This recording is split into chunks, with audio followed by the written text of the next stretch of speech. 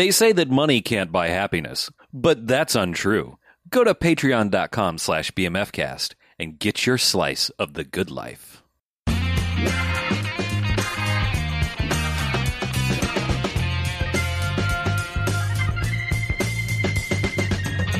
This week on the Bamcast, if it hadn't been for a New York ninja, you'd have been murdered a long time ago. Several ninja stars? We're in. All right, and welcome to the Bamcast. Hey, Bamcast. Yeah, we're back, and it is episode 543. Nice. Correct. I'm Harlow. I'm Mackie. I'm BJ. We are Sans Chuck. Yeah. It is a rare sight. Original lineup. Oh, Yeah, yes, it's been that's a true. while. Yeah. Oh my God, yeah. Yeah. Been ages. It is. It has been a minute or two. Yeah. God, now that Chuck's out of the way. Yeah, Chuck's been too dedicated. Yeah, that's I'm true. like, take a week off, man. Yeah, get out of here. You just go get COVID or something. But he didn't. But he didn't. He couldn't even do that. Yeah, you couldn't even Come do on, that right. Chuck. Come on, do it right. But what we do each and every episode of this here at Bamcast is we go and we watch ourselves a quote-unquote bad movie. Then we come in here and talk about it. They're good movies, enjoyable bad movies. They get 1 to 5 jocks and robot jocks. Robot jokes. However, there are bad movies, and to stay away, they get a negative sliding scale, 1 to 5 bags, as in giant bags of trash. Boo. Trash. Don't like. So Bin it. this week is kind of a unique a unique thing. It's a unique experience. Unique because- up I on think Chuck's disappointed he missed this week. Okay. Because Well- he sent a rating. He's got justifications. He's texted them to me. But this is a very unique thing. Yes. And it's a very Chuck thing as well. Yeah, so the movie we're covering is New York Ninja, and I know I normally say a year before that, and that's because this is a movie that was filmed in 1984, or was going to be released in 1984. It basically got scrapped somewhere along the way. Yeah, it was never completed. Never completed. Never edited. And the reels, but only the visual reels with no attached sound, were found in the Vinegar Syndrome archives amongst all of the various and assorted companies they've acquired over the years. And one of their people saw the reels and was like, I'm going to finish this movie with no script, no dialogue, no anything except for the reels that were there, and was basically like, I'm going to make 2 references, and one of them I don't want to make, but just so you understand, it's basically did a Kung Pao / What's Up Tiger Lily thing with this, which is just, Right. I'm going to take this like thing that I don't really know what it's about. I don't know, who said what or when. At least with those, I think they at least had the original movie, and they were just like, toss that aside, we're going to do our own thing. But this was just like, I'm just going to wing it. So figuring out what hired lip sync people to read all of the lips on Apparently, screen. that's not true. Oh, it's Apparently, not? we were lied to. That's what Chuck told me. Chuck lied? I know. That's it. Oh. Yeah. Either way, like, they did a good job of syncing up They did a what great it sure job, looked yeah. like they were saying for most of the movie. Yeah, so this is a little bit unique because it's a little Sharknado-y in that it's a modern day reinterpretation of trying to maybe more of a what was the other thing? God, what was the cop thing that everyone went nuts for? Dangerous Men? No, there was like that short that got all the Kung Fury? Kung Fury, Yeah. like that, where it was like, a modern day interpretation of like this is what we think 80s movies look like. That being said, This is all 80s This- footage. This was an 80s movie. this is Yeah, an it 80s. just- This yeah. is an 80s movie. I would say that this mostly is taken care of, like, and I've brought this up before, like the Star Trek remasters, where it's like we don't want this to look modern. We want it to look like period appropriate. We want the music to be period appropriate. But we've still recorded everything on modern equipment. right. So it's still your audio will still be your enemy because you're going to run into the dub issue of all things dub things do, which is that when there is no sound, fill it with people going, Right.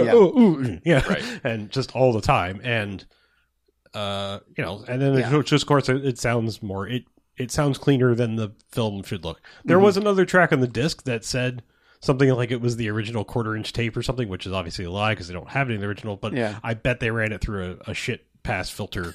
I'm just saying, like, we maybe My should favorite, have shit we pass. probably should have watched that track because I bet they probably like ran it through a degrader. A grind, yeah. So Yeah. A grindy. But they also hired a bunch of talent, Yeah. so to speak, to voice all of the characters in the movie. So it's Don the Dragon Wilson plays the main character, which John Liu. I gotta say, who is playing John Liu. yeah. I mean, that's the only one I have a problem with because Don Wilson has kind of a unique voice. We've watched a lot of Don Wilson movies, and that's you don't normally have. I think that's the problem, and I think that, everyone realized it. Like, the problem with casting all of the super famous people to voice all of your Disney and Japanimation imports is somebody, they open their mouth and they're like, well, that's not that character. That's Claire Danes. That's Matt Damon. That's this person. It's like, like I recognize all of these voices, and so therefore it doesn't really work. And this is the problem with this, too, because it's like you see this guy and it's like, no, that's Don Wilson's voice. I know his voice. He has a unique voice. Yeah, so I appreciate the spirit of them doing that because the director, so to speak, he takes director credit, but I almost feel like he should get an editor credit. Yeah, that's what I mean. But he discusses how these were people that are in other Vinegar Syndrome things. It felt like an appropriate cast, and it's kind of like yes and no. We watched the little intro thing, like Francis Coppola did for the new Godfather thing, those kind of like, hey, I fuck with this again. Let me tell you why and how. Yeah. There's one with Ridley Scott before Alien too, where he's basically like, I didn't want to make it, but they made me make it. So here it is. Oh, his director's cut? With the extra. the whatever it was, the 2004 or whatever. I can't even remember. The one with extra Tom Skerritt. Yeah. A little bit. A little bit extra Tom Skerritt. Yeah. But he introduces and says, we hired these guys here. We kind of rewrote the script from nothing. Mm-hmm. So, it's kind of a miracle that it exists, and it exists in this form that's as cohesive as it is. Not saying this is cohesive and great, but the story through line for the most part works. It's not bad. And it's not, and they didn't resort to adding extra footage or any stupid shit. Yeah. It is really like the redubbing is the ADR and the Foley work is the only new anything, and then like the credits. Yeah, and they brought in a band, but the music is wholly original. Band did period type stuff, period appropriate music.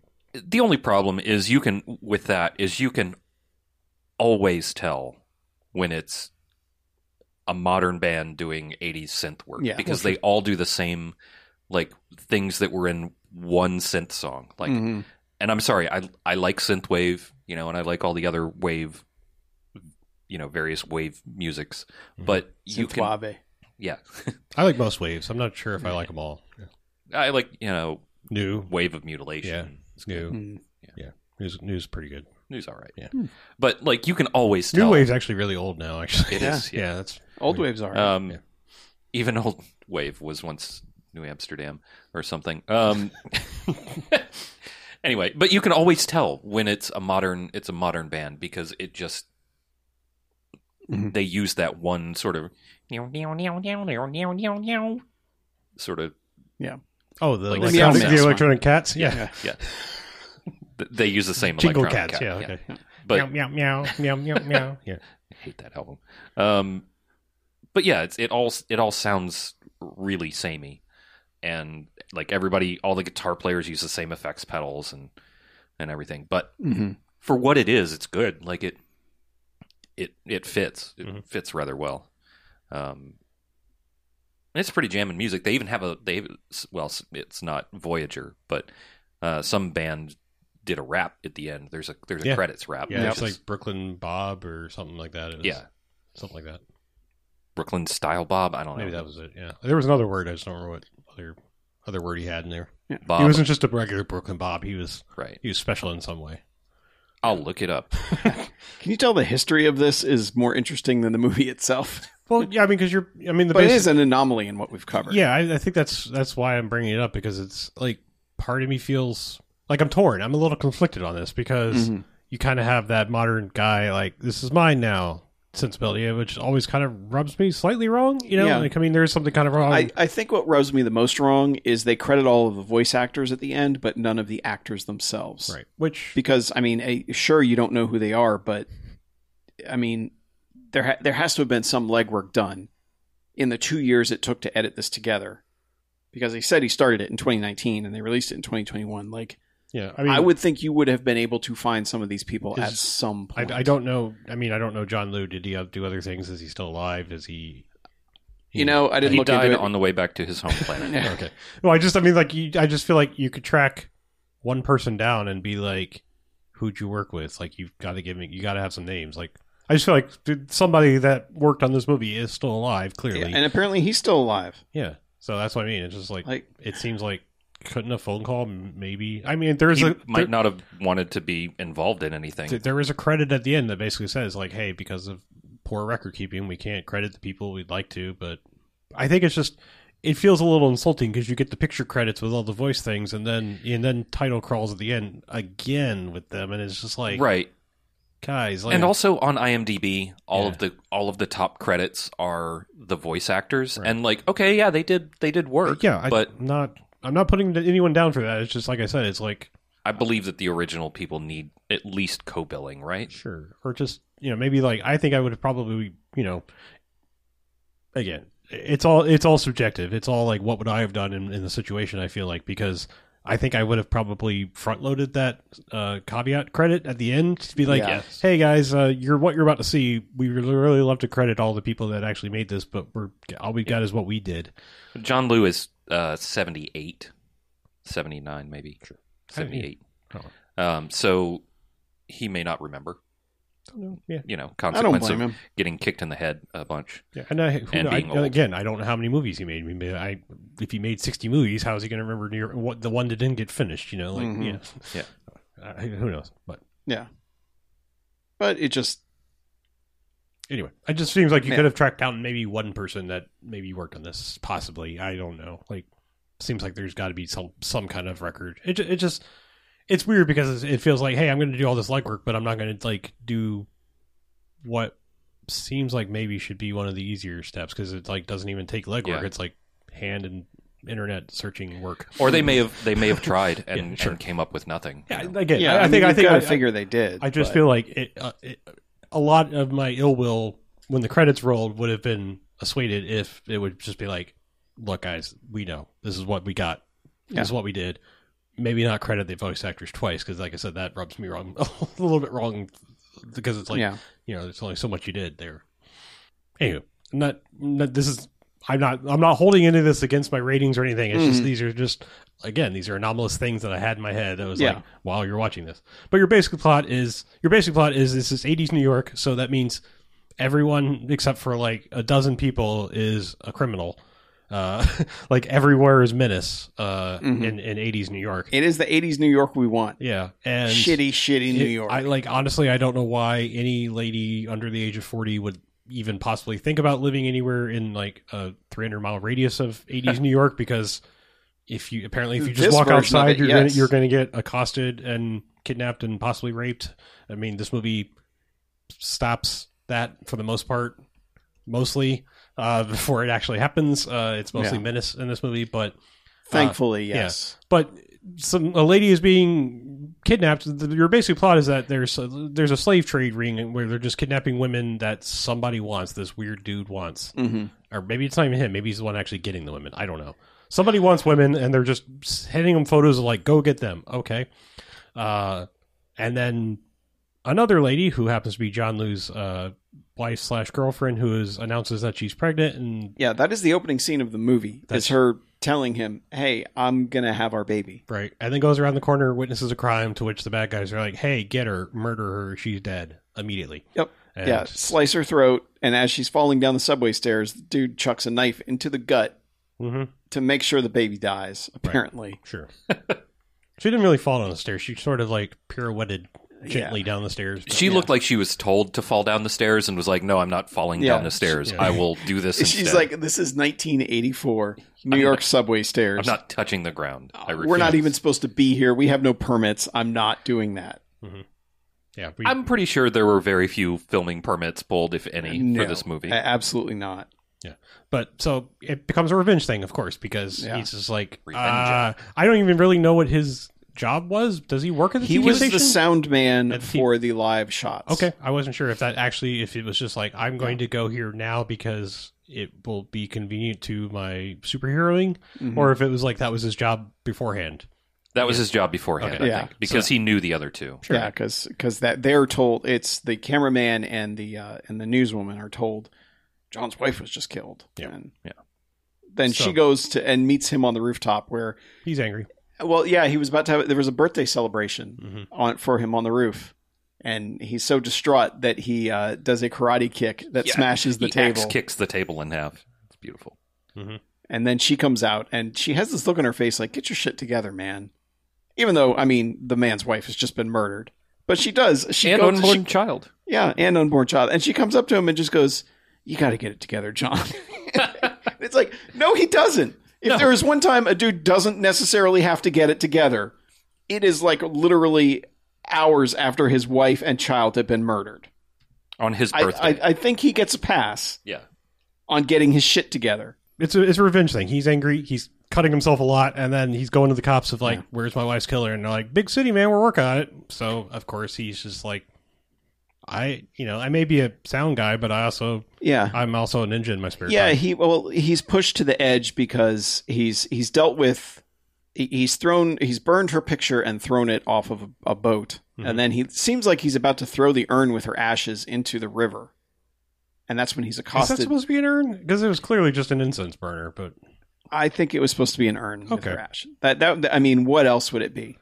That makes more sense. I mean, you're correct. You're correct, but yes, I just was like, that's an incense burner, so why is he hugging this incense burner? That's what they had, man. Okay. But but he's accosted by a group of toughs. It was an earnest attempt. Yeah. So the people who kidnapped the woman and killed his wife, they are the only ones who seem like they're actual like organized criminals. Right. Every other criminal in this movie is like cooked out the Warriors gang, but with no cohesion whatsoever. I mean, it's a terrible joke, and it probably only makes sense in my head, but like their hideout where they just have, their accosted ladies strung, throughout this place, and they just go through and menace it.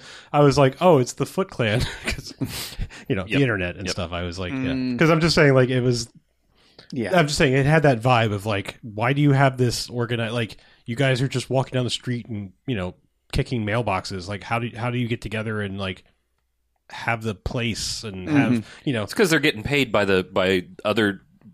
a cadre of creepy dudes to gather women. I think I'm just saying, like, it never makes sense for like the idea of like, because to me there's criminals and then there's thugs. Thugs are the ones that are just like, hey, what are you looking at, motherfucker? And it's like, that's how you get arrested. Like, that's a thug that's being stupid and like you're just out in the open like asking for trouble. Criminals are getting paid to do this criminals shit. Are like, I might not, maybe you'll take pleasure in it. You probably do, because you probably got a screw loose somewhere, but you're like, this is, let's keep a low profile. This is a business, These guys are like thugs by day and criminals by night. It's just weird.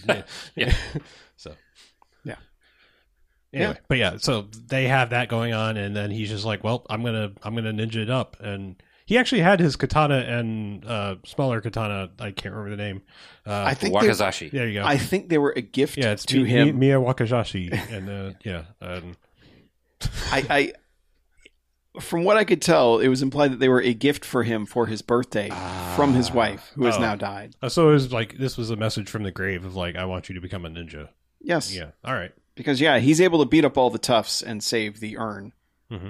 And this is what spurs him to become. Oh yeah, he fully gets the a New York costume. ninja. Yeah, he gets a white ass ninja costume. Yep. I mean, in color, not in Caucasianness. Yeah. Right. Yeah. But it's a pretty half-ass ninja costume. Okay, maybe it is kind of Caucasianish in that perspective.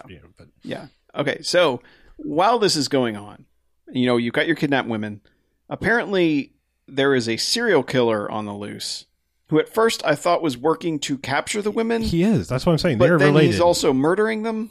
I don't know. I think that's just every once in a while. He gets his own jollies. But he is described as the plutonium killer, and apparently he has a suitcase of plutonium that glows green when he opens it and fucks him up somehow, but he enjoys it.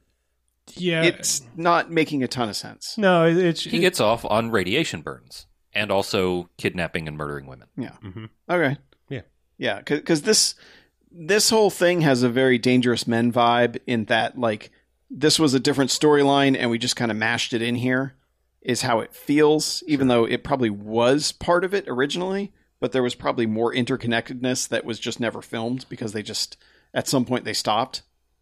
Yeah. So it has that disconnected feeling somewhat from the rest of the movie, but he also works with some guy who later says he's an Interpol agent, but I don't even know if that's legit or what's going on with that. Because that's the guy that's one collecting women, right? Yeah, he's the one assigning all of the people for them to kidnap. So it's just like, you're trying to bust up a kidnapping ring that you're running. So that doesn't make any sense either. So yeah, but again, I mean, this is just random footage. Trying to stop wars that you started. I mean, yeah. I mean, well, I think it's intended to be some sort of like misdirection to the cop. Sure. Like, hey, don't worry, I'm on this. I got this. You worry about that ninja feller. Mm-hmm. I got the other stuff. Yeah, I don't know. I don't know. Yeah, sure. Again, I'm sure they did the best they could with what the footage they had. Yeah, they're exactly. like, yeah, okay. But yeah, this guy's voiced by Michael Berryman. Just again, a list of like, yeah, the serial killer guy. Yeah, it's the serial killer guy's voiced by him. I'm just saying, like, list of people like, okay, like, yeah, them. Because there's like a lady cop is voiced by Cynthia Rothrock. Yes, she doesn't show up till late in the movie. Though. Yeah, there's another. Oh, it's the news lady is voiced by Linnea Quigley. I couldn't remember which lady it was. But yeah. So it's like you said, it's distracting because you're like, I recognize that voice. Yeah, I mean Don Wilson's. Yeah, like Don Wilson's is the most. Like that's. I mean, the first time he speaks, it's like, there's Don Wilson. It's the other ones we were like, is also that... you and Chuck did like a Don Wilson marathon, I think his voice is embedded in your brain more thoroughly. I'm not as used to it, so it didn't distract me as much. Watched a couple of Blood Fists. I believe you watched all of the Blood Fists that were available for the most part. I think there's. You skipped one. There's a future one or something that's not related, or there's something we didn't watch. But either way, it's one of those things where it's like as soon as you go, oh hey, that's him. Like you can't. Right. It's locked in then. Yeah, but I mean the other lady, like Cynthia Rothrock, doesn't. There was a time I feel like Cynthia Rothrock's voice was more unique to her than it is now. Yeah, it doesn't feel nearly as high pitched. Right, that's what I mean. I feel like like I feel like 80 Cynthia Rothrock. If they dubbed her then, I'd be like, oh, there she is. But like this one, I was like, I think we had to look it up. Like, like, was that her? No. Yeah. No. Yeah, we were wrong. Yeah. The woman we thought was Cynthia Rothrock was not. It was some porn star. It was an adult actress. Yeah, I mean they're all adult actresses, but sure, she's an adult actress of a different nature. She had sex on camera for money. Okay. Yeah, a sex worker actress, swactress. Yes, sure. But it's actually Swactor, I think, if you want to be totally PC. Yeah, but from here, it's a lot of... So those are the pieces that are in place. So it's a lot of intercutting between these three things going on with the British guy requesting women to be kidnapped, and the three thugs from the three criminals from the beginning kidnapping women, but also the serial killer guy kidnapping them. So it doesn't always connect, but what it really boils down to is New York Ninja going around, and every time a woman is about to be kidnapped by a bunch of thugs, he beats the crap out of them. Or really any kind of menacing, because like he stops the kid from being menaced. Yes, there's a random kid that shows up. The kid has been harassed multiple times. Who gets murdered and then doesn't get murdered. Yeah, he gets unmurdered. He gets sort of shot. Well, I mean, the New York Ninja also gets murdered. He gets totally murdered directly. He got shot in the heart, right in the chest. Yeah, like directly in the heart, like not just like in the heart area. Like if you were doing an anatomy project, that's exactly where the heart is. Right. But that bullet hole moves for the sake of him not dying for the story, and is in like his pectoral instead. But as we discovered, it only went in like half an inch before they popped it out. Yes. It was all his sinewy ninja ninjus. His tendons. His nindens. Yes, his Nintendos. Nintendos. Ninja chicken Nintendo. Yeah, that's right. We got there eventually. Yes. Yeah. So this kid becomes his protege, kind of. In that more that he shows up later and rallies kids around to save people. Because most of these fight scenes end by someone pulling a gun and then suddenly him being like, oh, I can't ninja my way out of that. Yeah. Yeah, there's only so much my throwing stars and surprise pocket sand can do. Yeah. But... Though he does have New York Ninja branded ninja stars. That's right. He does. He makes himself New York Ninja, or he gets made New York Ninja stars and then starts handing them out. In the way only a ninja does. I don't think he hands them out. He hands them out in a deadly manner because he embeds them in people. The only way then a people ninja find can. them and are like, oh, hey. Yeah. It's more like, it's a free souvenir for dying. I just love how everyone who reads it pulls it out and goes, New York Ninja. Yeah, it's the movie starts like the scene starts like Stand By Me, like holy shit, a dead body. Oh, cool, free ninja star. Yeah, right. Bonus. Yeah. But it's so many of them have that alien quality of like, I'm reacting to this completely wrong. I found a ninja star. That's cool. Or like just women just are able to get away because they just are able to get away. Like, there's no chase given. All of a sudden they're like, oh, well, they turned the corner. I guess we'll never find him again. Well, I mean, it's usually because the ninja's showing up in everyone's attention. I mean, this is a movie all about misdirection, which is, one of the ninja's chief weapons. But, I mean, because there is a scene, like, well, we're skipping totally around in the plot of the movie because this is the very end. But there's a scene, like, there are two scenes in this movie where the kids come in and basically save the day by donning their even shittier New York Ninja costumes.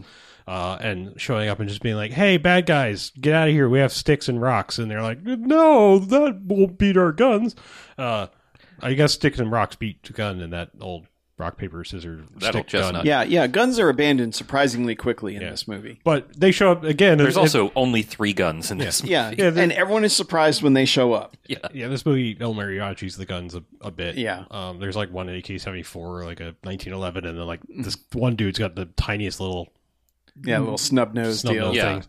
But anyway, very strange. But the kids show up again. This is like almost the very end of the movie, but I just wanted to say that, like, as far as misdirection goes, the kids show up because the cops have actually caught up. Like, New York Ninja has accomplished his mission, but then the cops are like, "We're also here. You're under arrest for illegal ninjing." But then the kids are like, "Hey, this aggression will not stand, man!" And they all run in and are like, "Cops, no, New York Ninja, we love him." And all the cops are like, "Oh man, these kids!" And New York Ninja literally just goes, "Let me like elevator down to kids' height," and then just waddle out of the scene, and that's how he gets away. Yeah, and all the cops are just like, "Oh, that New York Ninja," And we'll say the town loves New York Ninja. Oh, there are the I Love New York shirts. Well, the 12 where they have I Love New York. The 12 not thugs. Yeah, they love them. And then they have Ninja embroidered underneath the I Love New York, or silk screened underneath. Some of them are in classic, vaguely racist font. Yeah. Some of them are like the annoying, like we were just talking pre-show about like things like ATM machine and VIN number and things like that. But some of them are like I heart love New York Ninja. Right. Yeah. They wrote love inside the heart. Yeah. And it's like, no, the heart suffices. Like as Shakespeare once said, the heart suffices. Emoji doth not needed.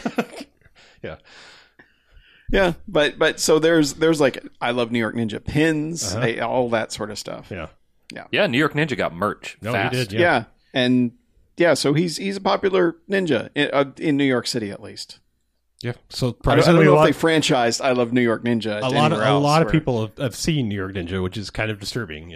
Yeah, well, probably the Subway guy got involved with New York Ninja. And they just put a New York Ninja on every corner. But that's also part of the subplot is like the police, the classic police looking for the vigilante and not the criminals type thing. Right. Sure. Yeah. The old Batman scenario. And one of them is the Cynthia Rothrock character who is going undercover, and her version of undercover is wearing an I Love New York Ninja T-shirt underneath a jacket, which also has her badge pinned on the inside of the jacket. Right.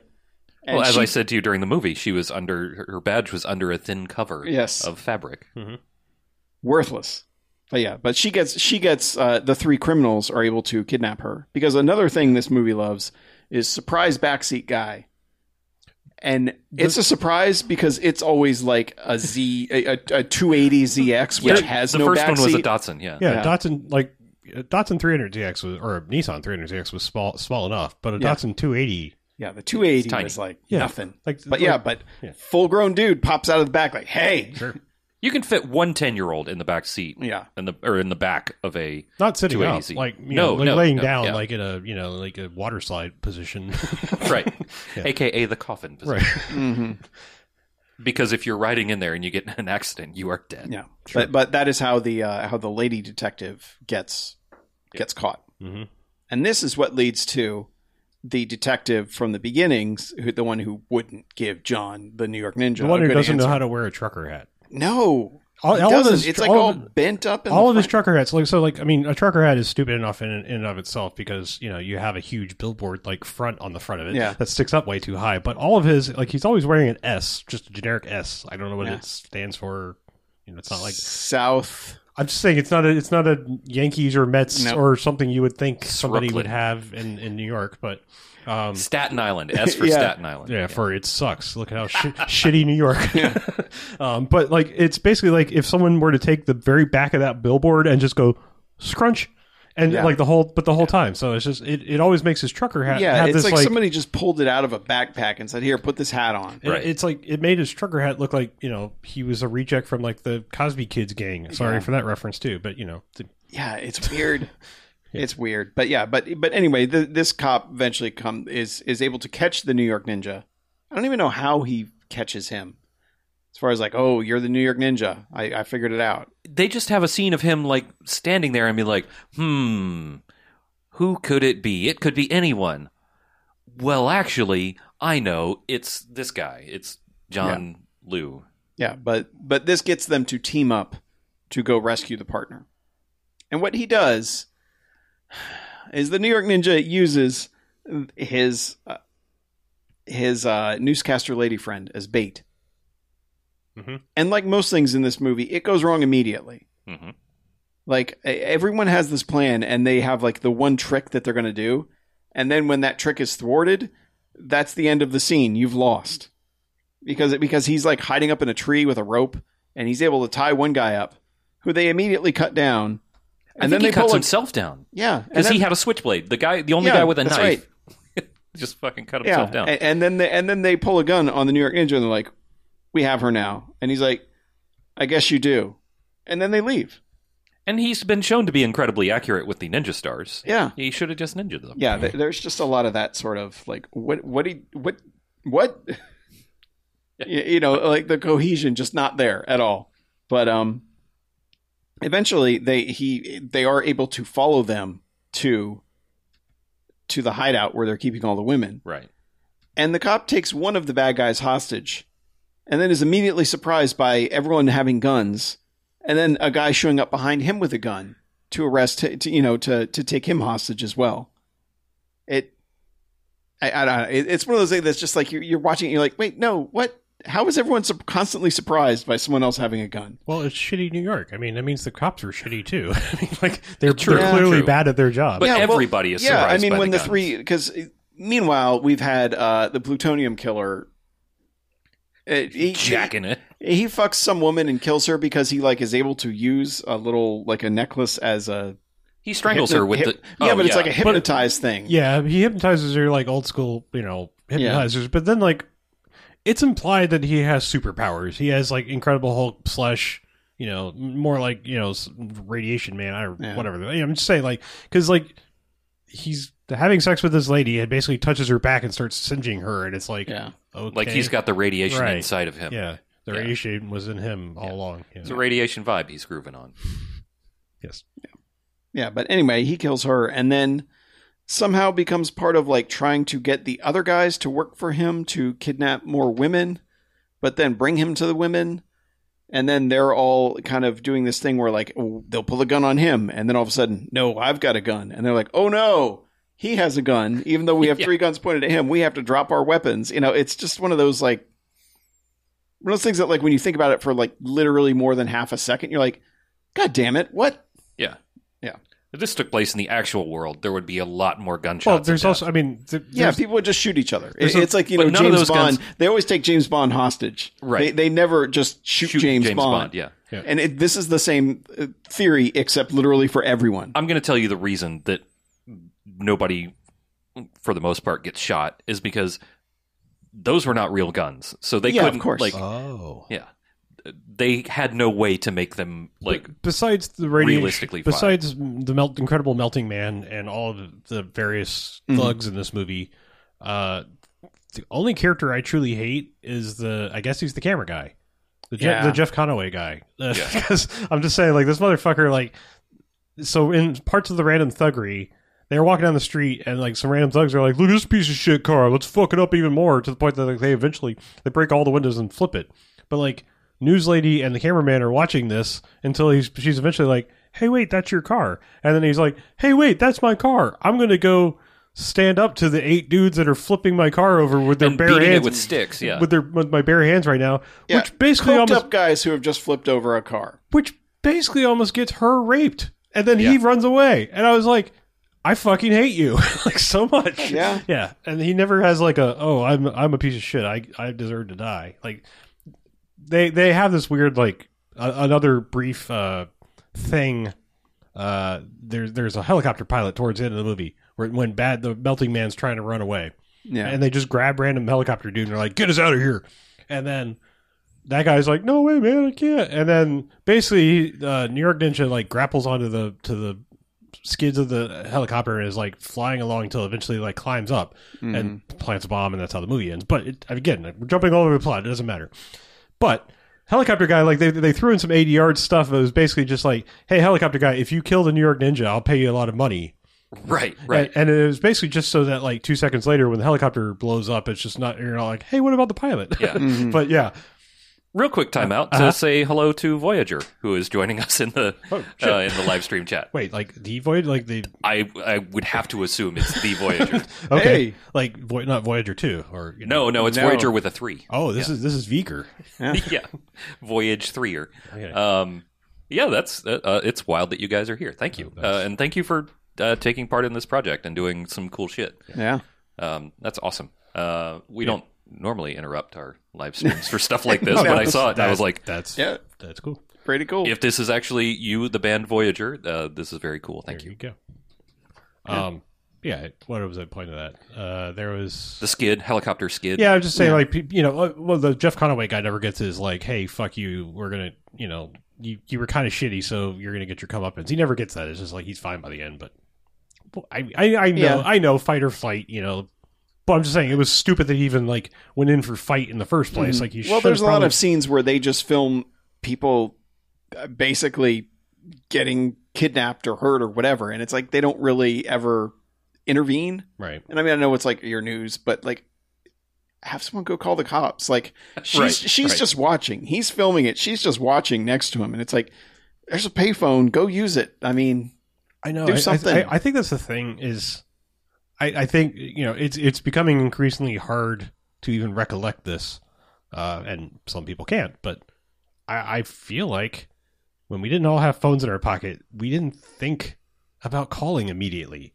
I'm just saying, like I feel like it wasn't always my first thought of like, oh shit, call cops like that. Now it's just like you're like immediately patting your pocket, like I see something, fucking say something, like call immediately. But it's just it's weird like that. I feel like in that mindset you might not even be like, oh shit, there's a crime, like, oh god, somebody help, and you're not like, there are people that help, they're a phone call away. But anyway, and maybe I am viewing this through too modern a lens. I'm just saying, I feel like, but there was a payphone on every corner in New York, especially shitty 80s New York. I just feel like I feel like I remember not necessarily thinking immediately about calling. Yeah, what did we do before 911? Oh, I don't even. We didn't. I wasn't even alive then. I'm pretty sure.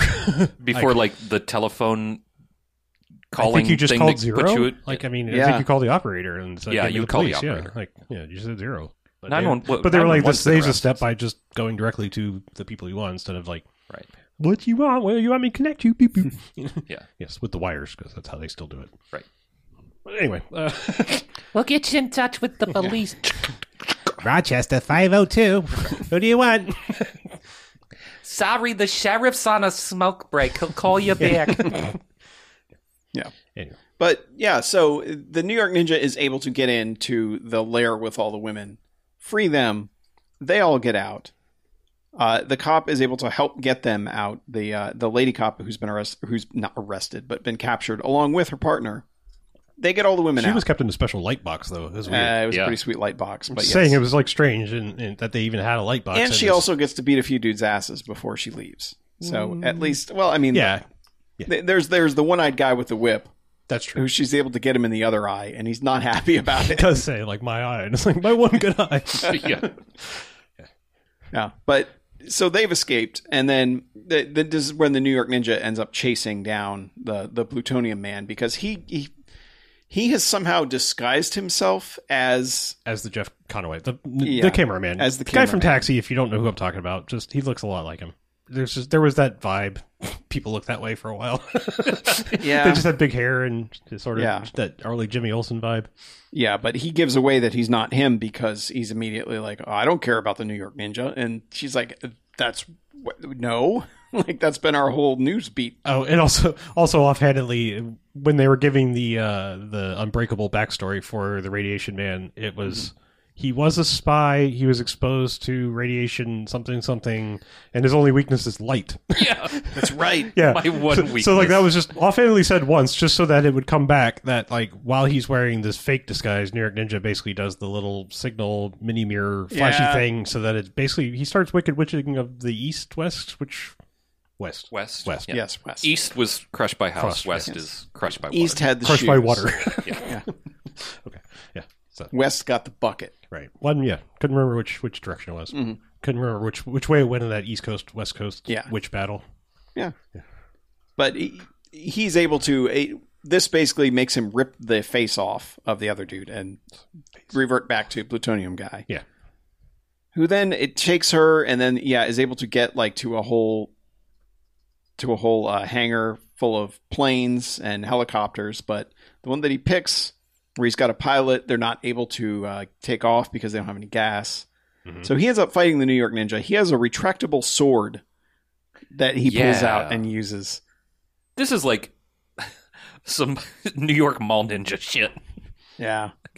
Oh yeah, and we didn't even talk about the fencing guy. Oh my god, we haven't talked about Rat Tail. Well, okay, so God, Rat Tail, who was the driver for Plutonium Man. I just want to point out, just to show my age, that while I was watching the movie, I was like, I bet this guy's called Rat Tail.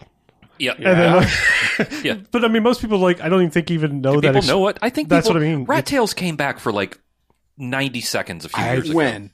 I mean, I'm just saying, did the phrase like 2018? No. Did the phrase come back? Because I haven't heard anyone say that since the 80s. They were called Rat Tail in all right. 2018 or whatever they were popular. Okay. Yeah, it was like 90 seconds, maybe 15 minutes max. Okay. Wow, I'm glad I missed it. Yeah, I must have been in the shitter or something because. I'm glad. I'd much rather. Was this all because of James Franco's Spring Breakers? Didn't he have a good Rat Tail and that bullshit? It might have been. Maybe I don't know. People love. People James just Franco. want. They just want to be that weird ass looking motherfucker. So yeah. That nobody. But Rat Tail is basically a fencer. I mean, that's his style. It seems to be is he's more of a fencing type. He looks like he's goofing around convincingly, as opposed to fencing. Oh but he does a lot of flourishes. Oh, he's all flourishes. He's all about the flourishes. But he does have one thing where he suddenly like flourishes the sword back and then just goes click, and suddenly he has two swords. Yeah, I love the two swords move. Yeah, it was almost like the original, Masters of the Universe mythos there. Yeah, but not so much. Was it a better reveal than Darth Maul's double saber? No. Of course not. But it's still pretty good. It's pretty good, though. It was not spoiled in the trailer, I'll tell you that. That's or by being in a really shitty movie. Yeah. There's also that. Yeah. But he is able to be defeated eventually, but not before doing drunken sword fighting, which the New York Ninja has to comment on. But right. Well, sure. I mean, I think when you see it, you've got to comment. Yeah. But it had to have been like that guy had to have made that up. Well, no, I mean, I'm pretty sure. I don't know. The ADR bit was clearly there because I think most of the audience would be like, "What the fuck is that guy doing?" Yeah. But however, like obviously Legend of Drunken Master, one of the best movies ever in the history of film. Yes. Yes, one of the best end sequences in the history of film. So drunken boxing, clearly a thing. Right. I have no idea if drunken sword is a thing as well. Drunken sword appears to be a thing according to the Shaolin Academy. Well, I know what my YouTube history is going to be real soon. Mine too. There's a 6-minute and 38-second clip of Jet Li recites poetry and performs the drunken sword, and I'm watching that shit when I get home. Yeah, let's we should pause probably now. let's hold on to that. I mean, that's all great and all, but I think you're all glossing over the fact that you just said Shaolin Academy, and Academy denotes that one might gain entrance. Oh yeah, you could go learn Shaolin style. There's a place in New York you can go right now. Well, sure, that is Shaolin. So. But he is able to defeat the drunken swordsman, and then save the women. And we just love that we're watching this scene, and it's getting darker and darker, and we're like, oh man, they were running over. they're losing light. They only had swordsmen for that day, didn't they? Because it is. We figure that might have been the only bit of editing they did visually was we think they may have put a little bit of a blue filter on some of the scenes that it's cutting back to that are happening simultaneously. Yeah, there's a concurrent scene with the is it with the melty guy and the cop? No, it's with the cop when he gets captured. Okay. Yeah. There's this concurrent scene like also under the bridge, but it's supposed to be like happening same time. Yeah. But we think they had to have like adjusted some of the. I'm pretty sure they had to do a little day for night action on that one to make it match. But otherwise, I mean, yeah. But otherwise, so he's defeated him. I'm sorry. So now he's in the. I don't want to watch movies like this where I see things. It's just sometimes I know. You know, I really don't want to watch movies like this. It's just sometimes I see that I'm like, ooh, that's not right, or that looks different. What'd you do there? That's me with the LED screen. I know the LED backdrop. Now, I'm like, oh well, that scene was filmed in there every time. And I hate that I do it. Yeah. I hate that I can't not do it. There are little things I don't even want to do this, but like one of the first henchmen, like another thing that should be denoted is that I would say 90% of the henchmen have their face wrapped in some strange way. Yeah, like pantyhose, or just like plastic bags. Some of them are just fucking rubber bandits. I think. Like, I mean, they're just like they're wearing like plastic bags on their face and shit. But like every once in a while, there's a henchman where it's like they're just their face, but there's one faced henchman who is menacing the kid, and for whatever reason, he's got a chain with a backwards B for the logo. Which when I saw it, I was like, oh, that's a weird. Why would you reverse his shot? And then except he's standing right below a one-way sign, which is the right way, and I'm like, I don't want to notice these things, but that fucked with my head. Yeah. They zigged. Batman's B is backwards. They zagged on you and you thought they were zigging. Yeah, because I was like, oh, that's a weird way to reverse. Like, hey, it's not reverse at all. The one-way sign is correct. Yeah. So, Anyway, I don't want to see these things, but I do. But anyway, that's when he fights. He fights the guy with the sword. There is one cool thing he does. He runs with his sword basically straight vertical, flat face towards the other guy, and pushes the sword back into its little housing. And then they're going back and forth fighting, and he keeps trying to flip his glasses off with the tip of his sword and tries it 3-4 times. But the guy's glasses have little the legs hook all the way around his ears so they won't fall off. Right. Which that was for this movie that was a pretty nice detail. Yeah. I mean, but I feel like it was supposed to happen at some point. Well, I mean, if we're talking about technically good details, this guy's glasses are also super reflective.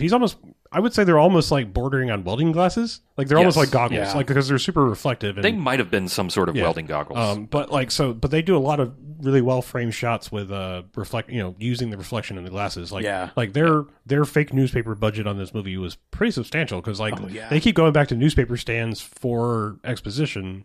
Like at least 8 times throughout this movie, which is what is the New York cop doing? Or New York cop? What is the New York Ninja doing now? Yeah. He's almost like a cop. He's the cop that they should. He's the cop that they deserve, not the one that they needed right now.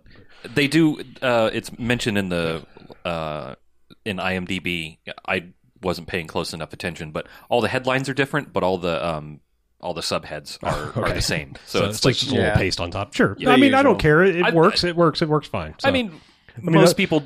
It also gave me a Hitchcock joke because one of them was like the lady vanishes again or something. Yeah, I was like, well, that's a weird. But like most people aren't stopping the movie to look at to look at each frame like some IMDb nerds are. So that's the movie. What did we miss? What else? He blows up the helicopter by tossing a bomb in it after dangling, and that shot, like the one dude who's dangling, it's a good shot. Yeah, like I hope that guy had a good harness, but I feel like he probably didn't. Yeah, like it's one of those. That's not a hard one to rig. I mean, that's just you can just go to your random sports outfit and get a climbing. If you're doing helicopter stunts, you get a guy who knows how to do all the rigging. I mean, also you just need a mountain climbing harness. I mean, it's not like you're just hanging there. But also they probably didn't shoot an explosion for this. Oh, but, no, absolutely not. That was totally... They threw in an explosion over top of it that was good enough for me. Yeah. It's fine. Yeah. Yep. It's an acceptable explosion. Yeah. But this is when he lands and the cops, including the 2 cops that he has helped rescue, right, arrest him. Mm-hmm. And that's when all the kids come out, save him, and he's able to dip out. And then he literally pantomimes his way out of the scene. But then they go, they cut to him on the rooftop, reading about how the New York Ninja saved the day in the paper. And the woman comes up and is like, "Hey, did you hear about this? About that?" He's like, "They found your wife's killers." He's like, "Oh, really, really?" And they're like, "Yeah, it was the New York Ninja." He's like, oh, that's awesome. And then she says something like, well, maybe we'll see him again. And she's like, yeah, he sounds like a pretty cool dude. Mm-hmm. And then looks at, is hugging her, looks at the screen, winks, and then gives the thumbs up and gets us a freeze frame on that. And the credits claim he will return in LA Ninja, but... Maybe. I don't know. I don't know what else they have in that Vinegar Syndrome. Well, that's true. I mean, we don't know that there's not more footage that they couldn't make another thing, but it seems unlikely given that That'd be fucking it was a fucking weird, lost movie thing. Yeah. I mean, why would there be LA footage of a movie that got canceled? I mean, why would they be maybe they found another movie that True. La Ninja was filmed and never. Who knows? Or they're just going to make it. Yeah. Voyager, tell us about La Ninja. Find some people that look sort of like the other people and go with it. Yeah. I mean, the guy that played Liu Kang is probably available. He kind of looks like John Liu. He does a little bit, racist. Yeah. No, literally he kind of looks similar to him. I am just screwing with you. Yeah. Also in Beverly Hills Ninja. That great credit. Yeah, it's already been done, though.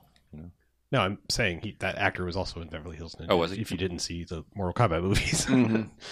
But yeah, that's the movie. Yeah, it's one of the weirdest things we've done, just in the backstory behind it. Also, I meant original Liu Kang because I forgot there's a whole modern movie that I tried my best to forget exists. Yeah, it wasn't that great. Yeah, this is so it's tough because it's like you want to judge it on there's so much stuff in here that doesn't make sense, or just that alien weird reaction thing, but it's also not the movie's fault because they really I appreciate their dedication to not adding extra footage, not fucking with any of that, just keeping it to clearly what was shot.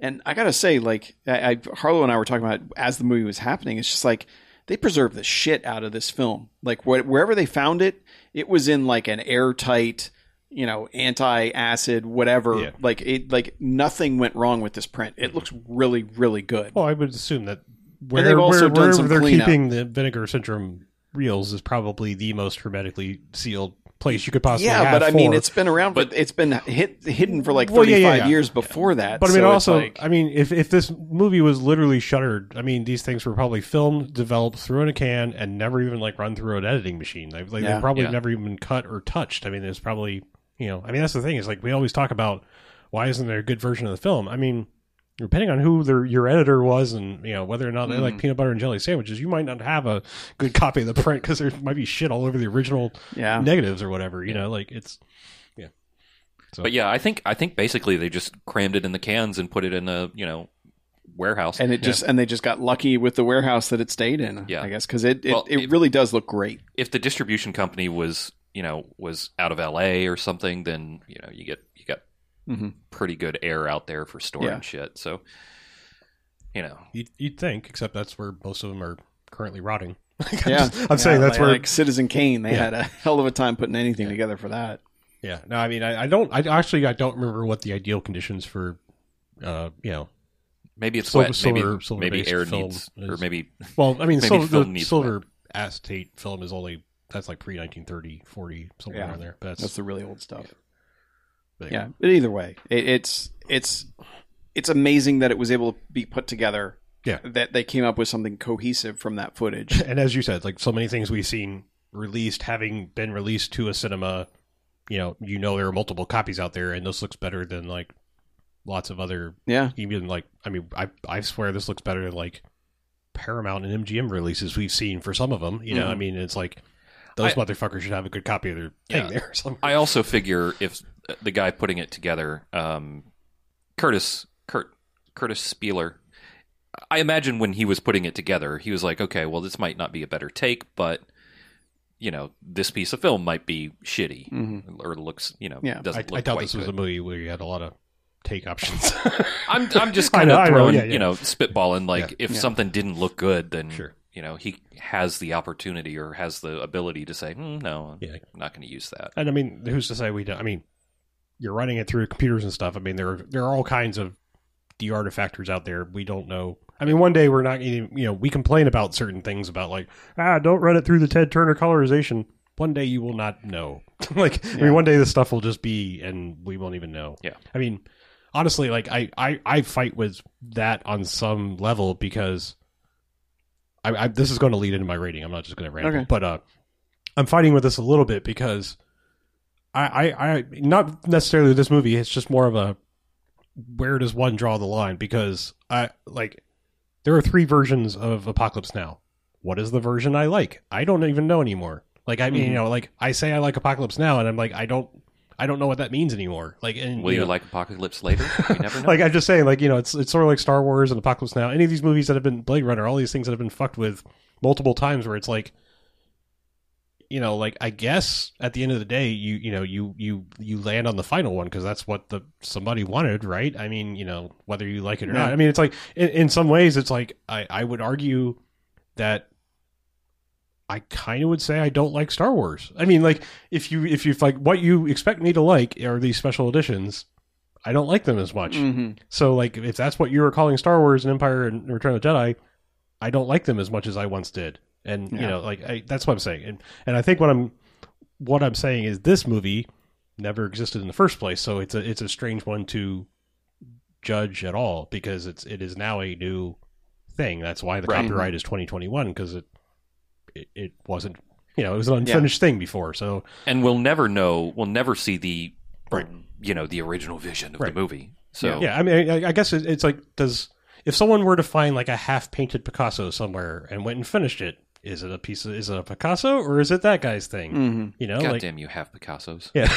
Like that's what I'm saying. Like, that's where does one draw the line and go, is that a Picasso or is that is that Pablo, what's his face, who found this? Yeah. I don't know. Well, I mean, they do that in music all the time. Sure. They find, half-finished songs. Like Pearl Jam's 10. Like, now there are 2 versions of that album. Which one do I like? I don't know. Not the new one. Well, that's what I mean. It's like, these are weird things. Not the new one. When you have re-recordings and remasters where you completely and totally change everything, it's like, I don't know. I guess it's just something that I'm saying out loud because I'm wrestling with it because it's only going to become more of a problem. I mean, we as a society have become reductive. We are not producing. We are craving content faster than we can originally create it, and so therefore all you can do is circle back to originally created stuff, and that means re-releases and redos. It's like Luke Skywalker and Mandalorian. Yes. How do you credit some thing that is computer generated face of the dude? And the voice is procedurally generated from some algorithm that listens to all his lines in the previous movies and then spits out what his voice sounds like at that time. So they didn't even have Mark Hamill do those? I didn't know that. No. Okay. No. It was all, that's why it was so weird. Okay. Well, Mark Hamill's voice is his voice is different now. Yeah, but that's the thing is like, what is the credit there? Like who, even if he signs off on it, it's like, what did Mark Hamill do at that point? And I think he did the work originally. Yeah, but it's a bunch of animators, running an algorithm. Did the person who designed the algorithm get credit? Is it the animators who put the character in? Is it the editor? It's like all those things becomes a who actually made this? Like right. And I guess maybe I don't know. That's what part of what I'm wrestling with is like, am I thinking of this incorrectly? Like, am I thinking of art as possessive even by the creator, and maybe art is more. Like, I feel like maybe, I know this sounds like a terrible thing to say because artists, by and large, have been shat upon, working for exposure and all those things for many, many years and not given their due. But, like, are we wrong in thinking that, like, when you are done producing a piece of art that you own it anymore? Like, maybe that is just wrong thinking altogether. Like, maybe art is, once it's in the universe, it's public domain. I mean, clearly that doesn't work because Disney disagrees with you. I'm saying clearly that doesn't work because it's the old communism is great in theory, but will never work in practice as long as people have greed. But I'm saying like, do we maybe try to hang on to our own creations for too long instead of just being like, I made this, I take pride in it. There it is. It exists. Like the graffiti artist. The graffiti artist doesn't go back to claim it. They just know that it sits there and people see it and they see their work. Yeah. I think that's really dependent on the artist. Sure. And like I said, but I mean, I don't know. Like fundamentally, like, I'm saying like, I think the world is maybe going to have to eventually wrestle with this as art becomes more and more collaborative because art is becoming such that it can't be produced by one person. Most art, not all art, but a lot of art is no longer producible by one person. Yeah. And is it wrong? I mean, I think it's wrong necessarily to credit like Spielberg's work is not Spielberg's work. It's Spielberg and 100 other people's work. I mean, and then you can also get into authorial intent, when you're going down that road where it's, if someone's created something that's open-ended enough that people can find their own meaning out of it, that's good. Because I remember there was an AMA with Michael Stipe from REM about night swimming, and this person's gives this whole profound story about how, about the line, the photograph on the dashboard taken years ago, and how that it meant this one thing to them, and how did he interpret it thinking about it like this, and and this person just gets into this whole story of their life and how they found that it made them reflect on their relationship with their father and all this other stuff. And his answer is just honestly, it just looked cool on the dashboard and I wanted to write a line about it. Yeah. And that was the answer. That was the authorial intent was this. And this person was able to glean this whole meaning about his relationship with his father and how his life has changed in that way. And don't ever ask, don't ever ask an artist about their intent. I learned that the hard way myself personally. So, well, I think if you have it depends. If you have a strong, have a strong connection to, ask the question. Don't proffer it. Don't just say this is what I think. Is that right? Because that will always end badly. It'll be wrong a lot of the time. But ask what did you mean by this? This is how I mean, you could say it. This is what I took from it. I just wanted to thank you for that. But don't ever be hey, did you mean this? Because this is how I read that. Yeah, will always end badly. Or at least set your expectation with yourself. Don't be Chris Farley in the elevator. Yeah, and the smartest one and the smartest artist will just not tell you what it means. Right. That's really I don't want Paul Verhoeven to tell me whether Total Recall was real or not. I don't want to know. It's much better not knowing, having ambiguity and not having an explanation for it. I mean, it's a dream, but yeah, it's fine. Is it though? Yes. Yes. No. Yeah. Okay, so what was in the box? What was in the suitcase in Pulp Fiction? Let's just ruin them all. Marcellus Wallace's soul. Yeah. A light bulb. See? I believe in that one. Yeah. I believe in that one 100%. Yeah. But you know what I'm saying, though, is it's sometimes the ambiguity is better than having the meaning. I think we're getting a bit far away from but I'm saying, this again, I'm the person that I take great pride in the tree falling in the forest thing, having a finality to it. Part of me really enjoys taking these things that are supposed to be ambiguous and I know what the ending is 28 days later. In my mind, I 100% know the ending of that movie. I am not that ending is not ambiguous to me. I see that ending. Yeah. It is in my head. I picture everything. I'm not going to say what it is because in case somebody out there hasn't seen it, but I know the ending of that movie 100% in my head. Yeah. It's not ambiguous to me. It's telegraphed the entire movie. So yeah. No, I mean I get that, but and when you've got an effort like this where it's put together by somebody separate from the one who originally created it. Yes. And it's not like either of them had high art on their mind. No. There's no deeper meaning here. There's no subtext. There's not any of that. Well, sure. I mean, I could go down the total futility stage and be why even do this at all? There's plenty of 80s movies that were finished, and why even do this? I mean, because he felt like it. Why do it? I mean, then it's just why do anything? And honestly, if I was presented with that footage, I'd want to put something together too. I'm saying, of course. You could be. I'm just saying, you could be that person of there's plenty of actual real 80s movies. Why even bother with this? I'm just because why does anybody put brush to canvas? I mean, why does anybody do anything? It's art for art's sake. He felt inspired to do it. Yeah. Fucking MGM. It's right there in their logo. Yeah, and like I've told people before, sometimes people throw so much meaning into how somebody moved the camera and did a certain thing and framed a certain way and they all this stuff, and also so often artists are basically just it looked right. Mm-hmm. It didn't look right the other way. It looked right this way, so that's why we did it that way. Because anyone that sits there and can give you the whole, the movement was supposed to be like this because this is demonstrating, it's usually 9 times out of 10 it's bullshit. It's just they're bullshitting you. Yeah. Well, 9 times out of 10 the answer is it looked cooler that way, so I did it that way. Yeah. Well, like music. How did you come up with that chord progression? Well, I was fucking around on my guitar until it sounded cool. Yeah. That's pretty much it. That's how every song was written. That's 99.98% of songs out there. Yeah.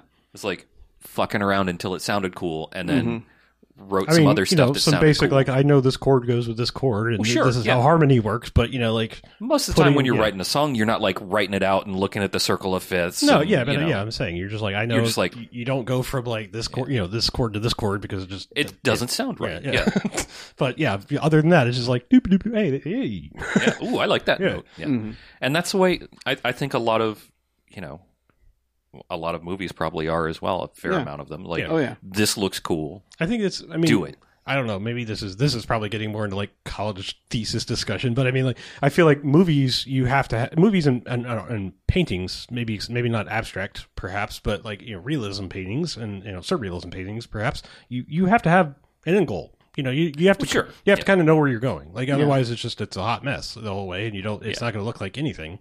But you got to plan some of it out. Music right? is more discovery based creation. Like that is that's not like most people don't hear the song before it's written. They're just like unless you're like fucking Beethoven. I'm just saying like I feel like there are certain people like Beethoven who probably like had the entire symphony in his fucking head, and it was a struggle to put it down on paper. Like I mean. There are probably some prodigal people out there that have existed throughout time that work that way. But movies like have a lot of moving parts, and you kind of have to have an idea. But as far as the like moment to moment stuff, like composing a shot on set, you're like, I got an idea of how I want this to look, but like. All right, move the camera a little bit left. All right, that looks cool. Yeah, and sometimes, the sun moved, and now it's coming from behind that building, so we have to move 10 feet to the left so that it's not destroying the shot. There's all those sorts of things where you can plan for everything, and then there's just something happens when you're out there, and it's like, well, shit. Yep. Planning versus luck. Yep. And luck is a way bigger factor than anyone. It's still amazing movies get made, honestly, and that they're good. It's even more amazing when, like, you see at the end, it's like, this movie was responsible for 1,500 jobs and 1,600 man hours, and it's like, fucking shit. Like, how do you even manage that? Like, 150,000 man hours. It's like, it's like, you're over here and you're doing this. Okay. It's a crazy collaborative effort. Yeah. That's why I didn't want to end up working for Pixar way back when. Yeah. Because I would have been like, all right, you're working on fur. Just make the fur work. Right. I highly recommend anybody who's interested in film, like, sign up for a 48-hour film festival around you. Yeah. Like, if you've never done anything like that. It will convince you that you don't want to be interested in it. Yeah. Yeah. Or just, like, go and do it and like, people are always looking for actors or people to carry shit. So join a team. Be an actor. 100% be an actor. It's fun. Yeah. It's totally fun. That's fucking easy. Like, anyone that ever fucking tells you it's not... Jesus Christ! Like, compared to lugging, 50 pounds of camera gear through the dunes. Look, I mean, I have certain problems with certain people, but anyone who ever acts like acting is hard can go fuck themselves. I'm just sorry. Like, it's not. Yeah. I mean, it's always treated as like, oh, well, I had to fuck off. Well, people who can cry like on cue, that's it's an impressive skill. It's not like it's not driving an 18-wheeler. I mean, if you can cry on cue, I'm like, that's pretty cool. If you can drive an 18-wheeler, I'm like, how? Well, they can teach you it in 3 weeks. They'll give you. There's all those levers and knobs, and plus you have this thing that's just barely smaller than the two lines that's supposed to go between. Yeah, there's a school for that. I'm just saying that amazes me. I'm obviously not saying that truck driving is easy. That Amy Adams can cry on command is like that's a neat skill. Can you juggle? Like I wonder if she can juggle and cry. No, I'm saying or she just cries when somebody tells her to juggle. If someone can juggle, I'm not like holy shit. I'm like that's mostly useless. Thanks. That's you heard it here, folks. Jugglers are useless, according to Harlow. It's a mostly useless skill. Like you're not. It's like algebra. Like when the fuck is that going to come into play? Like, well, you're never going to save anybody with juggling. Rarely is that going to crying on demand. Not generally called upon. Like making a souffle. That's pretty cool. Like not having it fall. I've juggled before. Souffles. Sure. I mean, if you can do it, it's kind of cool. Like again, like it feels. Remember, cool. Jugglers, you're useless. It feels really cool when you do it right. Yeah. Just like crying. Yep. You're not wrong. Yeah, but seriously, usually during sex, go try to make a movie. Yeah, like, and I'm not. That's not me like being dismissive and be like, go try to make a movie. Yeah, fucking idiot. Yeah, why don't you go fucking but shove really, yourself in a bin? Go try to make a movie. It will open your eyes to what it's like trying to make. Hell, just writing a script sucks. Yes. It's like I've tried. It doesn't work. You have all of the things in your head, and you're like, all right, here's where this leads to A, leads to B, leads to C, leads to D. Here's how to put it all together. And then you try to write it out, and it's like, why isn't any of it working? Yeah. Why does it all sound stupid? Well, when we did the 48 hour, we were just like, we're just not going to have any dialogue. We don't have to. Yeah, you guys. It was a silent movie, wasn't it? Yeah, we weren't even in the silent movie category. We just did it silent because we were like, fuck writing dialogue. That was my contribution, and and you didn't have to record, and we didn't have to record any sound. You didn't have to deal with sound. Yep. We New York Ninja'd that shit. Yes, we did. Yeah. So bringing it back.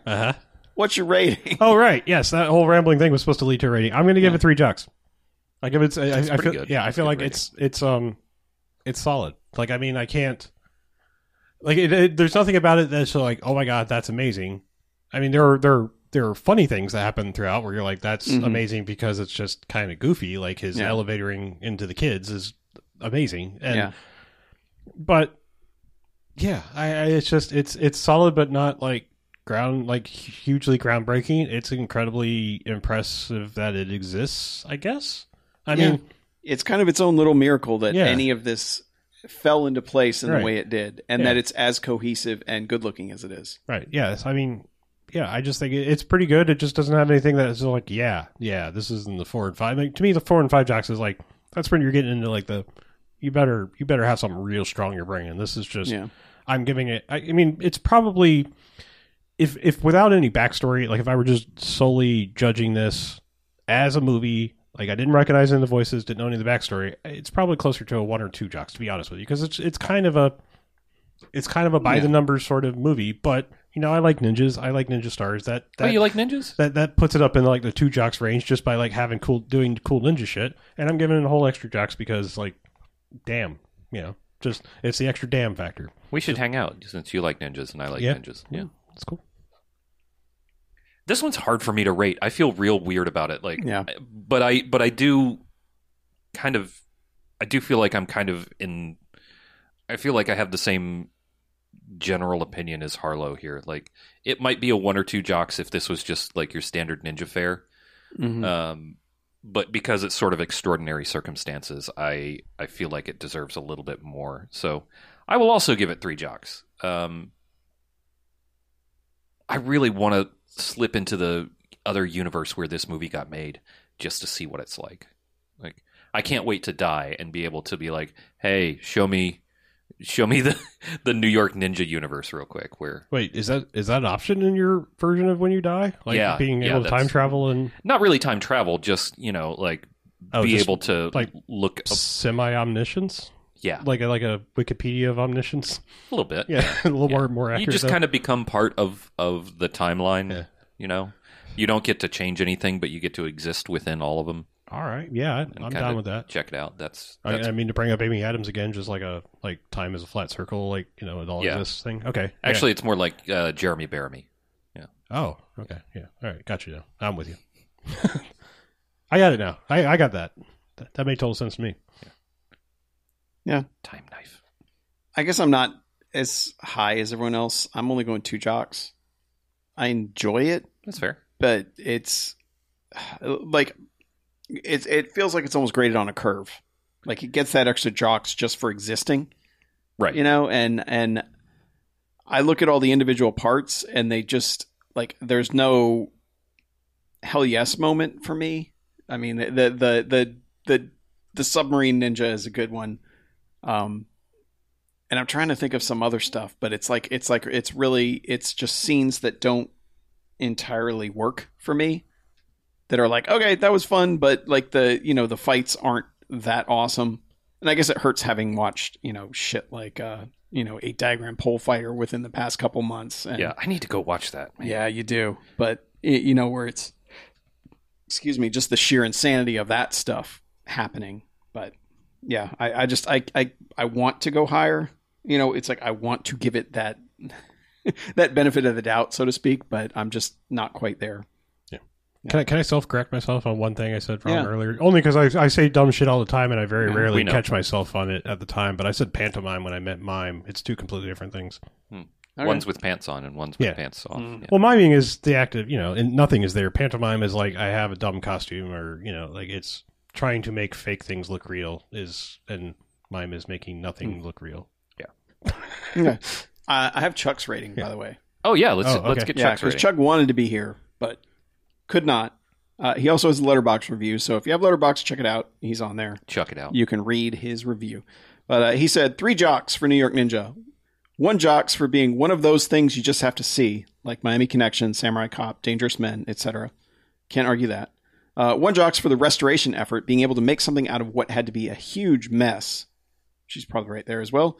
And 1 jocks for some gorgeous 80s New York City footage from perspectives you rarely see, almost likely shot without any permits. Yeah, because they probably did not shoot 100%. Oh, definitely the, I guess that was Halloween parade. Yeah. Where it's just like he and the kid are just standing off to the side, and like a couple people are like, is that a camera? Yeah. Yeah. Well, there's one shot before he goes to meet the detective for the first time where they shoot it from like across the street. Yes. And the guy's walking and there's cars going in front, and that's just not a shot you see anymore, and I always love that shot.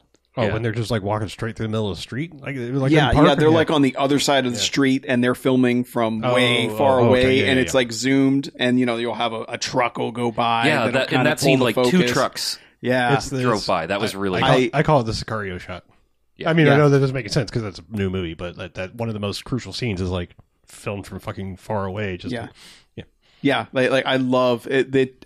It's a shot you Sicario might be the only one in the past 10 years that actually does it. I think because but I feel like that's unique, a shot that showed up a ton in the 70s and 80s that just you don't see anymore. Well, because it's also easier. Like, I mean, the reason they did that is if you're filming guerrilla style and you're across the street, people aren't going to look at the camera. Whereas if the camera and the people are right there together, the actors can go be natural and the camera's kind of hidden across the street. Well, there were a bunch of scenes where in a van. Yeah, there were a bunch of scenes where there were just like a bunch of random folks walking around in the background. Yeah. How did we not talk about Ninja and roller skates? Oh, right. Shit. How did we fucking skip that? I don't know. I think maybe because it just comes and goes so fast. Yeah, out of jocks for roller skating Ninja, Mackie. Yeah, I might.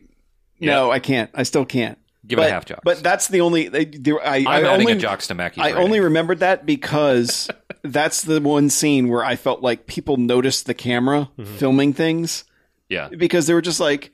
Is that a fucking roller skate? Because people are like, is that a fucking ninja in roller skates? And then they look across the street and like, is that a camera filming a ninja in roller skates?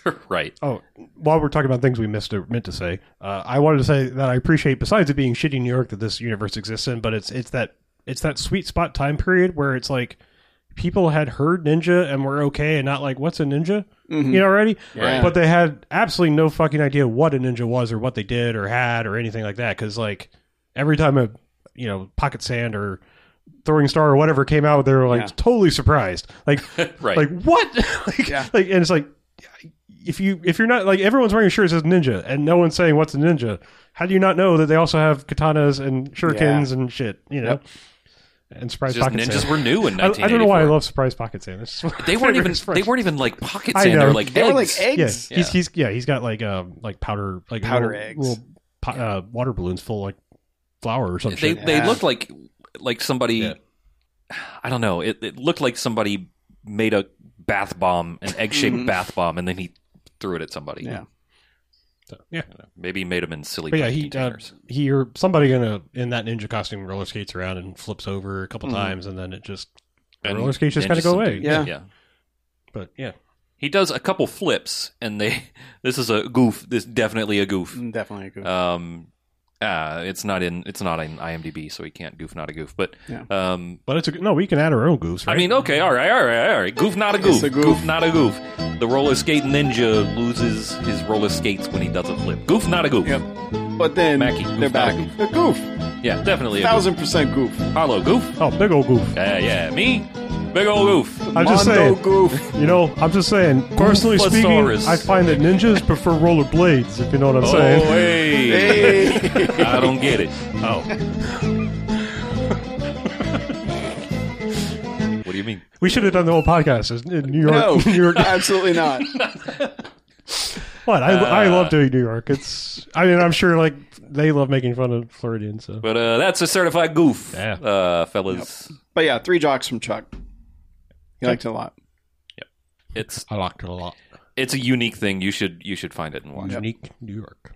And also, like the release of this is an awesome, shit. it's an awesome box. If you're gonna do physical releases, this is how you do them. If you're watching the live stream, you can get a look at this. Like the cover art on this is insane. Yeah, you got like the magnetic clasp. You got I love that. That's like some Drew Struzan ninja art there, man. And it's got a damn book in it. Like, Criterion's have like, like the 8-page little essay. This is like it's a perfect bound book, which is like a thick ass book. So you got like, nice DVD. Check out this thick ass book. Yeah, check out this perfectly bound book. Look how perfect it is. Yeah, it's not a staple on the end. It's a perfect bound book.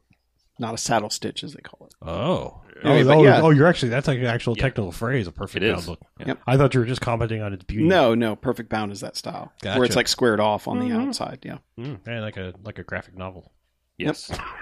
Correct. A comic book, if you will. Well, comic books usually have staples. Funny papers. Graphic novels have Yes, the comic books are saddle stitch. Shadow stitch. Shadow stitch. Anyway, so the physical release. Super cool. Awesome. Get it if you can, or nice work, you probably Vinegar. can't. It's nice probably work all sold out. around, Vinegar Syndrome. Yeah. Yeah, how long have we had this? Is it like out of print already? I'm just saying sometimes we have things sit on the shelf for a little while. It came out in 2021. Yeah. They probably, I'm sure they didn't do a limited run. I don't know why Chuck had it this week. No, they wouldn't do a limited run on something they self-produced. Not like I mean, this.